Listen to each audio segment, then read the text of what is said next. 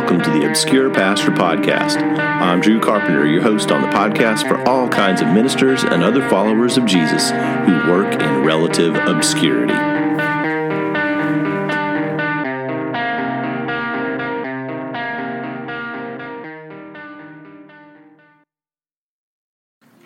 My salvation lies in your love.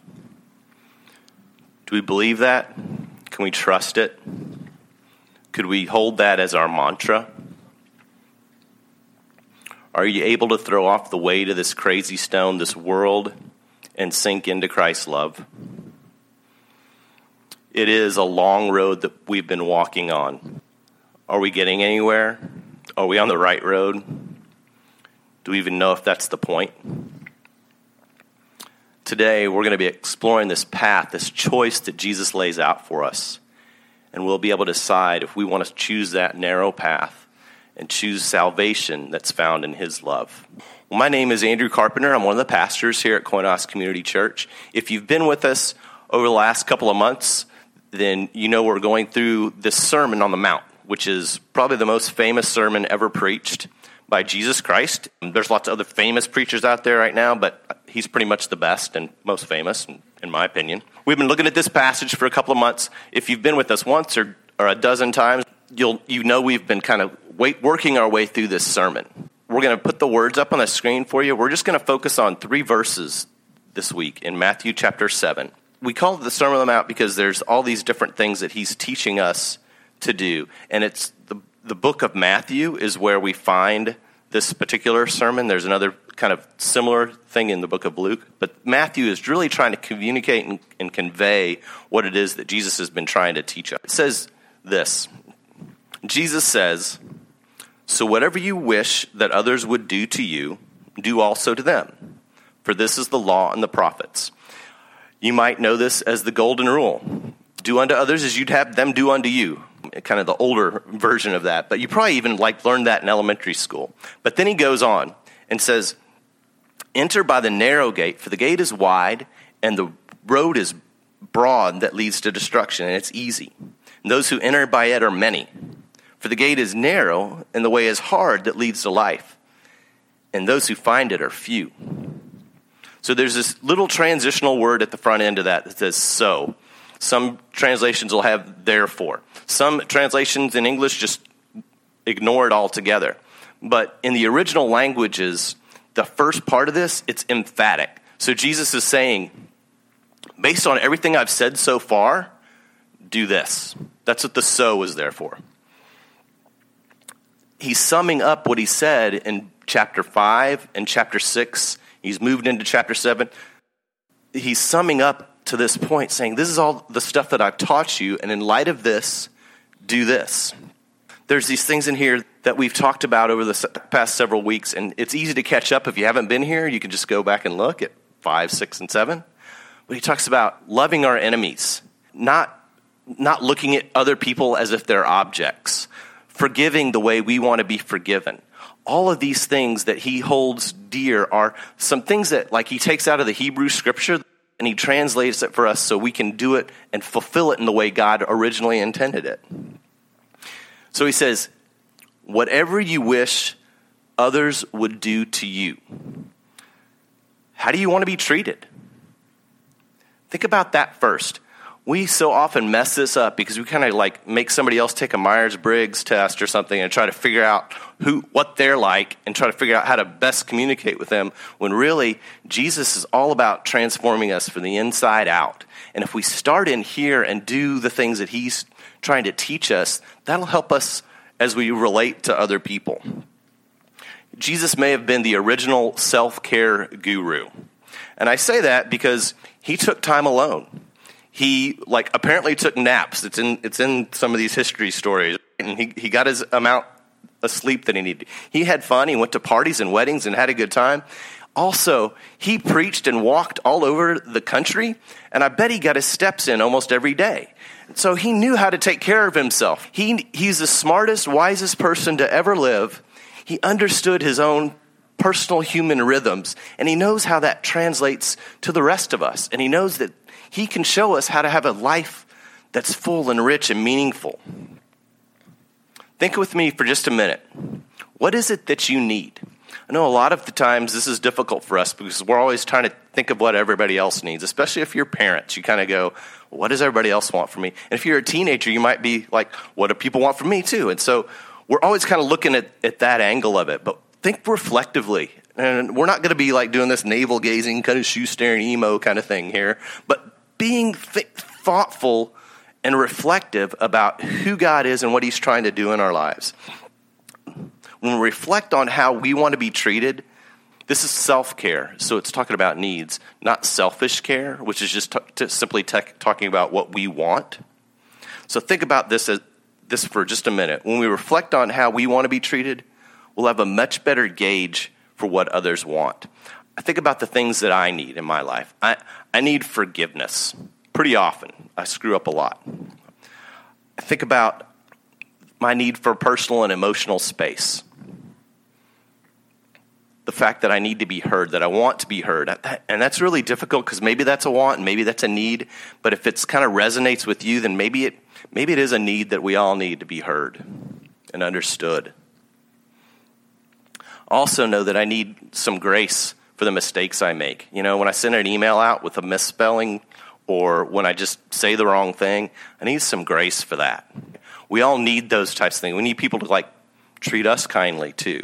So we know the stuff that we need. And when we do that, when we reflect on the things that we need, that makes us a lot more empathetic for other people.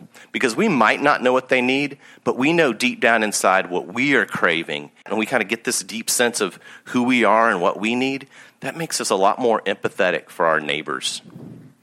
There's so much to unpack in the Golden Rule. And if you've ever been to church before, you probably heard a sermon about that 1,000,000 times. But I want to move on to the next couple of verses. Verse 12, it says, enter by the narrow gate, for the gate is wide, and the way is easy that leads to destruction, and those who enter by it are many. For the gate is narrow, and the way is hard that leads to life, and those who find it are few. Now, Jesus is trying to bring some clarity to the situation for the folks that are listening. It's simple, but it's not easy. The question for the people listening to this sermon is this: what kind of life do you want? Jesus provides a clear-cut decision for us. There's only two ways to go. We could take, on the one hand, there's this narrow gate and this narrow road, and it's going to be difficult, but it's the way to life. And then on the other hand, there's this broad road, and it's easy, but it leads to destruction. Albus Dumbledore gets this. We're just going to go in with the Harry Potter Goblet of Fire here. He tells Harry in the Goblet of Fire, dark times lie ahead of us, and there'll be a time when we must choose between what is easy and what is right. Now, I am a total muggle in a wizard household, okay? I had my sermon written out. I read the first book, and then I watched all the movies. My kids and my wife have read every book. I think Carmen's been through it maybe 2 or 3 times. I had it written down as Aldous Dumbledore as opposed to Albus Dumbledore. So I'm the muggle in our wizard family. But I get this. This resonates, right? Several years ago, there was a band called The Fray. They also had a song that had a similar lyric in it. And it kind of came back to memory as I was thinking about this. They sang, sometimes the hard thing and the right thing are the same thing. The Fray and Dumbledore and Jesus get this. They understand that to have a meaningful life, it's not going to be easy. It wasn't intended to be. Back in ancient times, there was a main gate around these cities, and then there'd be a smaller gate. And the cities that were larger, they'd have little small gates all over the place too in different areas. But when it was evening, or when they were under siege, or when they had to just decide they needed to close the gates up, it was a holiday or whatever, they would close up the gates, but there'd still be these little gates, and they'd close them up too. And if you got to that gate at night, like if you came upon the city at night, you'd have to go to one of those little gates and knock on the door. And maybe there was a guard, and maybe there was a keeper that would open that gate for you, but maybe not. If they're like, I don't know you, they might not let you in. If you've ever seen The Fellowship of the Ring, the early ones, we're going to go just to all the old movies that I resonated with. If you ever saw The Fellowship of the Ring, the very first one in that series, the Lord of the Rings series. You find the hobbits have just kind of started out on their journey, and these ring wraiths are chasing after them. They cross the river, and you see the horse back in the background, and it's kind of scary and all that stuff. But they get across the river, and it's raining, and it's dark, and they get to their first real destination that they wanted to get to, and it's Bree, and it's raining, and it's dark, and the gates are closed. And so they knock on the little door next to the big gate, and the guy's like, "What are you doing here?" And Frodo's like, "That's my business." And he's like, "Okay, I'll let you in." And they ended up letting him in. They found that gate, and they found safe passage. But it was a dark and treacherous journey. You can do a whole lot of sermons about that journey that they're on, but I'm just going to do this one today. They had this treacherous journey that they had been on, but they found that narrow gate in the dark, and they were able to have safe passage and get a pint. So that was pretty cool, too. If it's dark, which it often is, when we're struggling, when things are going not so well, whether that's a spiritual or emotional or mental struggle that we've got going on, it can be real difficult to find that gate and to find that narrow passage. Obviously, Jesus is using a metaphor, but he's trying to create some contrast for the choices that we get to make. In another telling of Jesus' story in John 10, which is another history of Jesus or a biography, it's a little different, has a different flavor than Matthew does. But Jesus says this, he says, he's the gate and he's the door. And he talks about his sheep, and so we could be his sheep. We follow him, we listen to his voice. He provides safe passage in and out. And that's what he's talking about here. He's trying to help us see that he is that gate. He is the path, but he's also leading us along that path. If we'll take the concerted effort to follow him and be an apprentice to him, to be discipled by him and everything that's entailed with that, then take a moment to reflect on these things we've been learning over the last several weeks, going back and looking at 5, 6, and 7 and saying, well, what's Jesus trying to say to me in here? He's laying out an ethic for us to live by. But it takes rigor and it takes diligence. But he's with us each step of the way. When I was growing up, we would go on these crazy long car trips. When I was a young kid, we lived in Kansas City, which if you know your geography is pretty much in the middle of the country. And then we moved down south to Dallas, which is in the middle of the southern country. And so anytime we went on the road, like from Kansas City to Dallas, trust me, it's pretty boring and straight. But we'd take trips to Washington, D.C. We went to Washington, D.C. And for you guys, it's like, oh, that's 3 hours, no big deal. For us, it was 2 days and, yeah, crazy car rides. And we didn't have SUVs back when I was a kid. It was just like the Fairmont, you know. We went to D.C., took a big trip to D.C. One time we went to Chicago and back, Florida and back, and we'd see all these different things on the way. My grandparents lived just 70 miles away up in northern Missouri. My other grandparents lived in the Ozarks. Those were a little bit more narrow roads, but we kind of got used to them. And I had 2 sisters, and my big sister, God bless her, had to sit in the middle of me and my younger sister because we'd fight and stuff. But generally, I mean, we all remember things differently. I remember sitting in the back seat, probably behind my dad on the left side, and I'd just stare out the window. I couldn't read in the car. I still can. I get a little, motion sick, and even on an airplane, it's a little dicey. I'd sit and I'd stare out the window, and I'd look at the landscape and the cows and whatever else was out there. But that was good me time, and I would just daydream, think about being a baseball star or a rock star, and I'd just stare out the window and enjoy that time in the car when I wasn't terrorizing one of my 2 sisters. Today, I'm the dad, and my kids are grown, obviously, so we don't do a lot of road trips.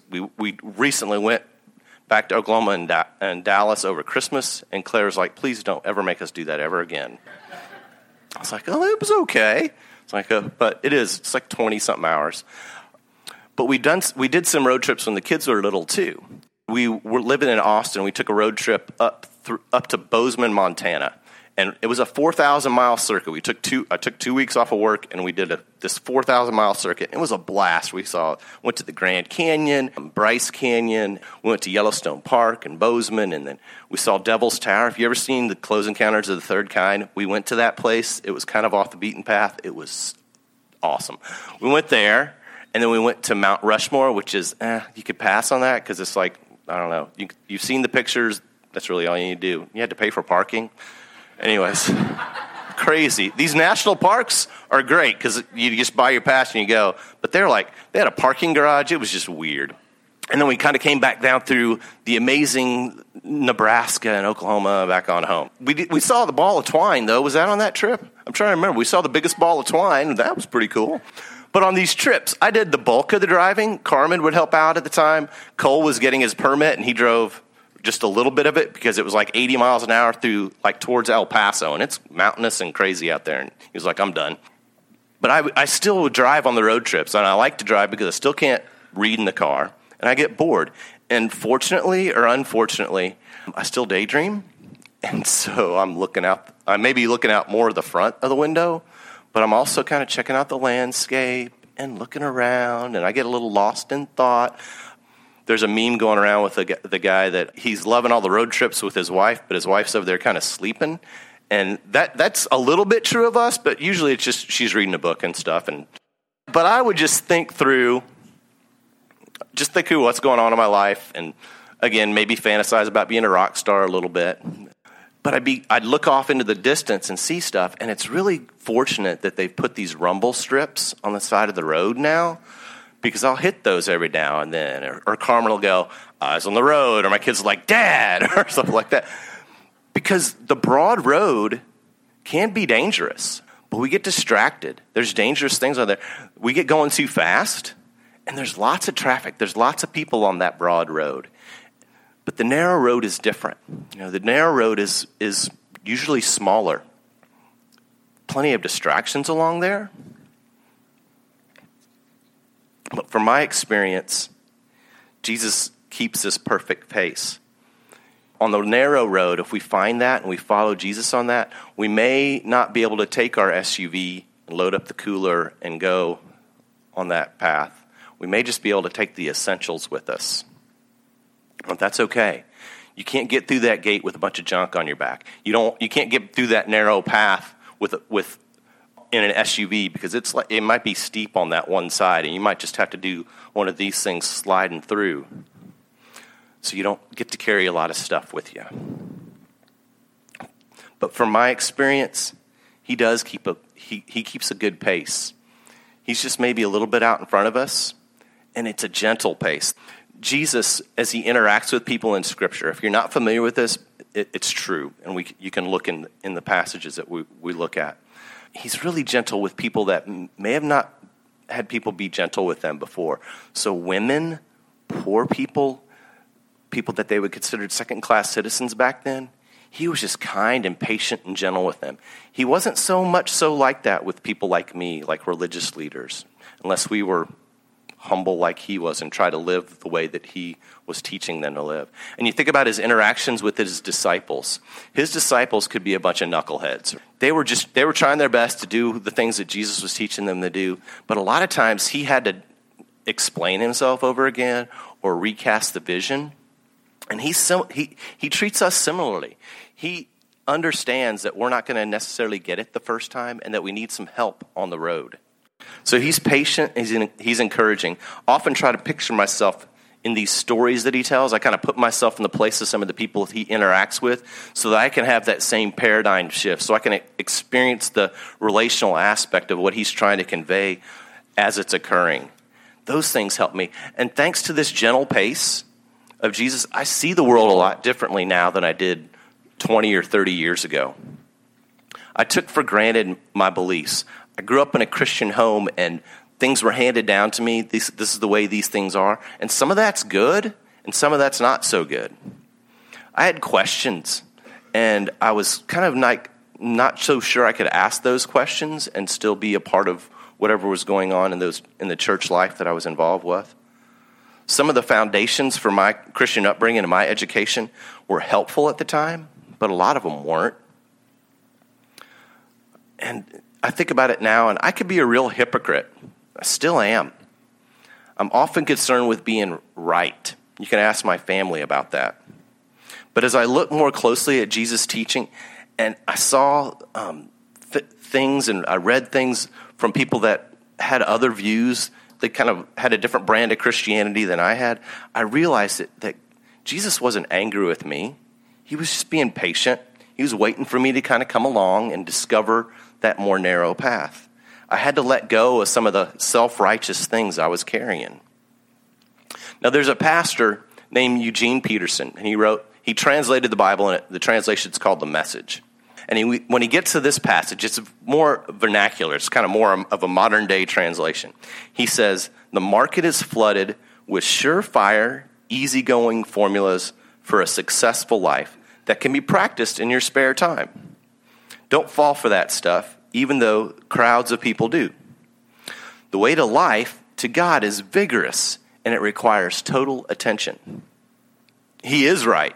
Some examples of the flooded marketplace include influencers, people that you and I all know, whether it's Oprah or the Kardashians. Jack Dorsey of Twitter, he's got like an 11-point thing that people follow, and it's a little bizarre and weird, and I'm not sure I would do that, although there's some good stuff in there. And we mustn't forget Gwyneth Paltrow and her Goop. Honestly, one of my favorites is a guy named Tim Ferriss, and he has this thing called, he wrote a book called The 4-Hour Work Week, which I still haven't figured out because I can't make a lot of money and then just take the rest of the time off. I haven't figured that out yet. But he's got this thing called the 5-Bullet Friday email, and so there's some really good stuff in there. Some really things that are helpful. And we find that in a lot of this stuff is that there's some helpful things. There's some things that can make your life a little better. There's some things in there that oftentimes are kind of bizarre and ultra expensive roads to awesomeness that I just am not going to do. But we have a better mentor to follow.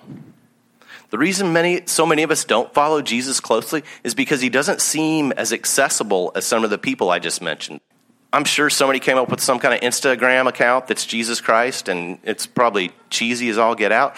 There are some cool Twitter parody accounts that purport to be Jesus, but that's not what we're talking about here, and that's not really all that helpful for this. And it's not really like he's as accessible just because some person decided that they think they know what Jesus was saying, although that's kind of what we're doing here today. But we do have a better mentor to follow. This has been the dilemma for thousands of years. What is it like to have a good life? Who has the good life? And what makes a good life possible? So often we look outside. We look to influencers, people that we don't know but seem to be doing it right. We look to them to see what we might do. And then Jesus is like, no, there's two roads, and I'm going to give you here's the right one, and this other one's not any good. There's only two options available that lead to that good life. Now, we can allow his influence to infuse our lives and to learn to live out the practices that he outlines in this sermon. We can go our own way and find that broad road that many are already taken. And here's another question. Is the broad road really destructive? See, the Jenners and Oprahs of the world seem to be doing okay. They're thriving. But are they really? They're still pursuing the next thing. They're still trying to make their lives more and more successful, kind of like the rest of us. They just do it in front of a wider audience, and they have a lot more money at their disposal to pursue those things. But they have relationship trouble. If they're honest, they'd tell you that their lives are not perfect. They struggle with inadequacies and fears and trust issues just like the rest of us. Now, Oprah has some staying power, okay? I have to admit it. She's been around since I was pretty young. But you think about people that we've followed that may have influenced us 5, 10, or 15 years ago, and a lot of them have faded. And they're just kind of living normal, regular lives like the rest of us in obscurity. Maybe that's because they stayed on that broad path, or maybe it's because they chose a more narrow one.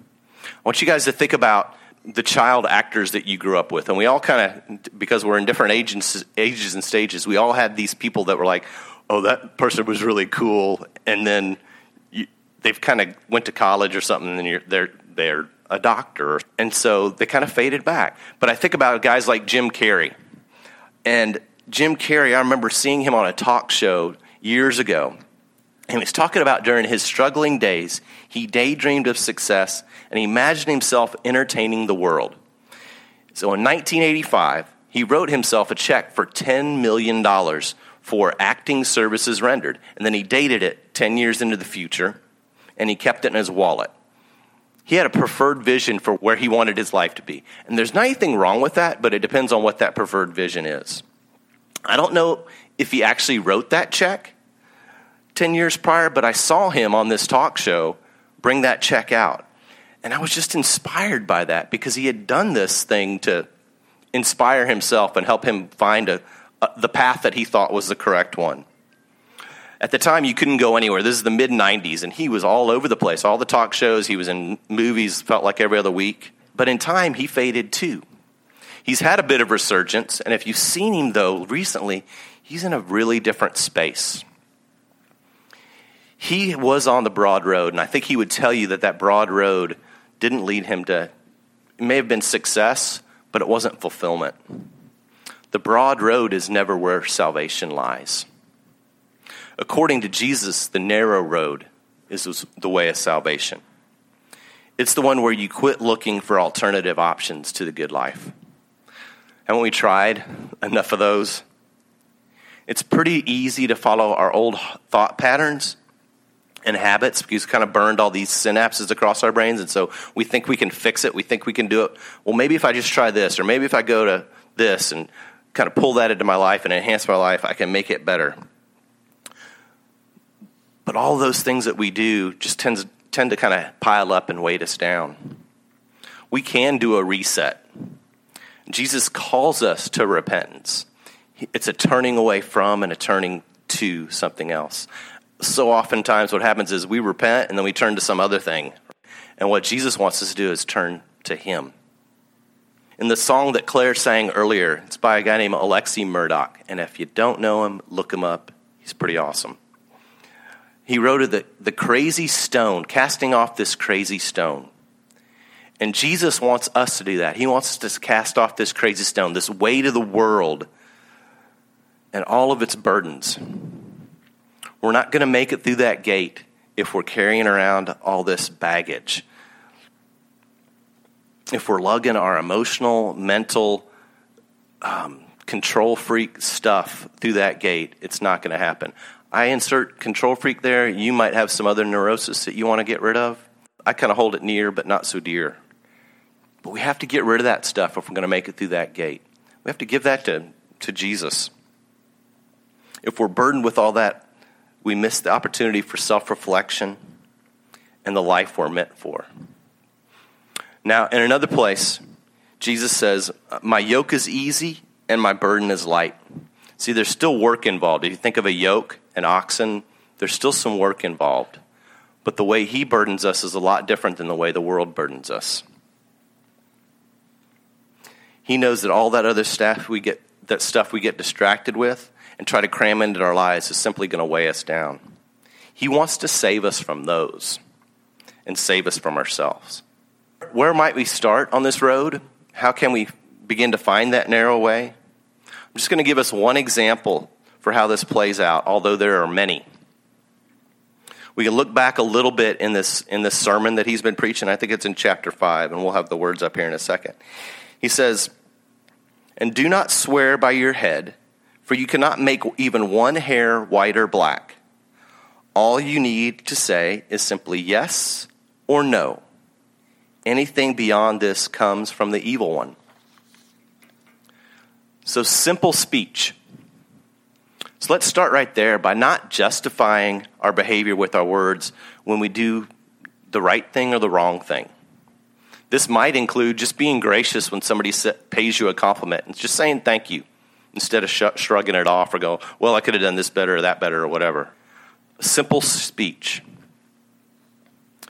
When you mess up like I do, just own it instead of making excuses. Please forgive me. Seems like it's easy to say, but it's not really. It's a simple phrase, but it's hard to say. But if you'll do that, you'll save yourself a lot of stress and the people that are around you. Because it has some real world applications for us. It's not often that somebody strikes me across the right cheek and I have to show them my left. It's been at least 30 years since I've been in a fist fight, and that's another story for another day. But every day we have an opportunity to use our words to justify our actions, whether it's on our social media platforms or face-to-face or with our kids or with our parents. Every day we find ways to justify our behavior with words. Jesus knows that we can find rest along that path if we'll quit over-explaining ourselves and let a simple action or word speak for itself. Now, each one of Jesus' teachings can be explored further and contemplated and put into practice in our context. I implore you to spend some time with those passages and think through them so that you can discover a path of clarity and so that you can find insight from somebody that brings wisdom and salvation. We need saving. We need saving from our negative thoughts, from our bad habits, from our self-righteous indignation or our insecurities. We need salvation from maybe some unhealthy relationships in our lives. All those things can weigh us down and keep us off the narrow path. Choose the harder way and you'll be walking through that narrow gate and following Jesus on a much better path, the one that leads to life. The choice is simple, but it's hard. Get off the broad road and follow the narrow way to Jesus' salvation, home in his love.